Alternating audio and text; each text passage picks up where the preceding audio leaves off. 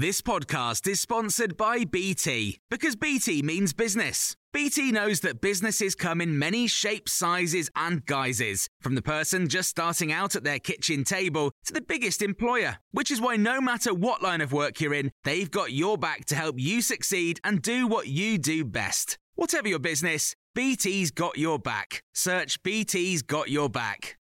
This is your Times briefing on Monday the 5th of April. Everyone in England will be offered COVID-19 tests twice a week from Friday. Free kits can be delivered to homes or picked up from key points. Boris Johnson says the tests are even more important now to ensure progress on the vaccine programme is not wasted. The Times chief political correspondent Henry Sefman says the government is keen for high uptake on the tests. The ability to just be able to spot where clusters might suddenly be emerging if loads of people are taking tests is potentially a really useful tool. So, yes, absolutely, there are concerns about the sensitivity of these tests, but the government's view, at least, is everyone doing lots of these tests is better than everyone doing none.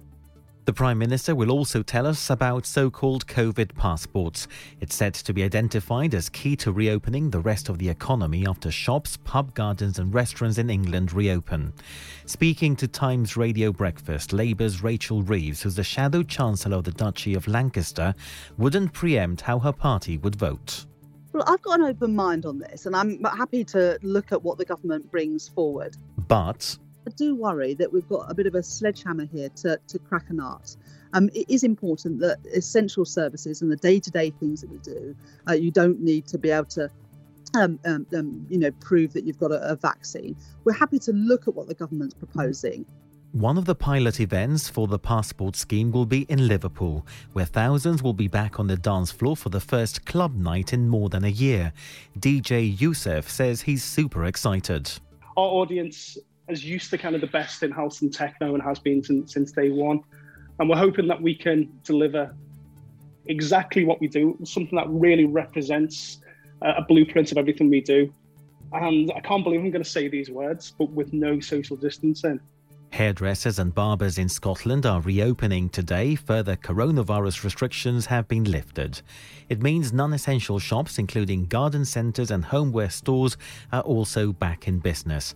And students are going back to university and college.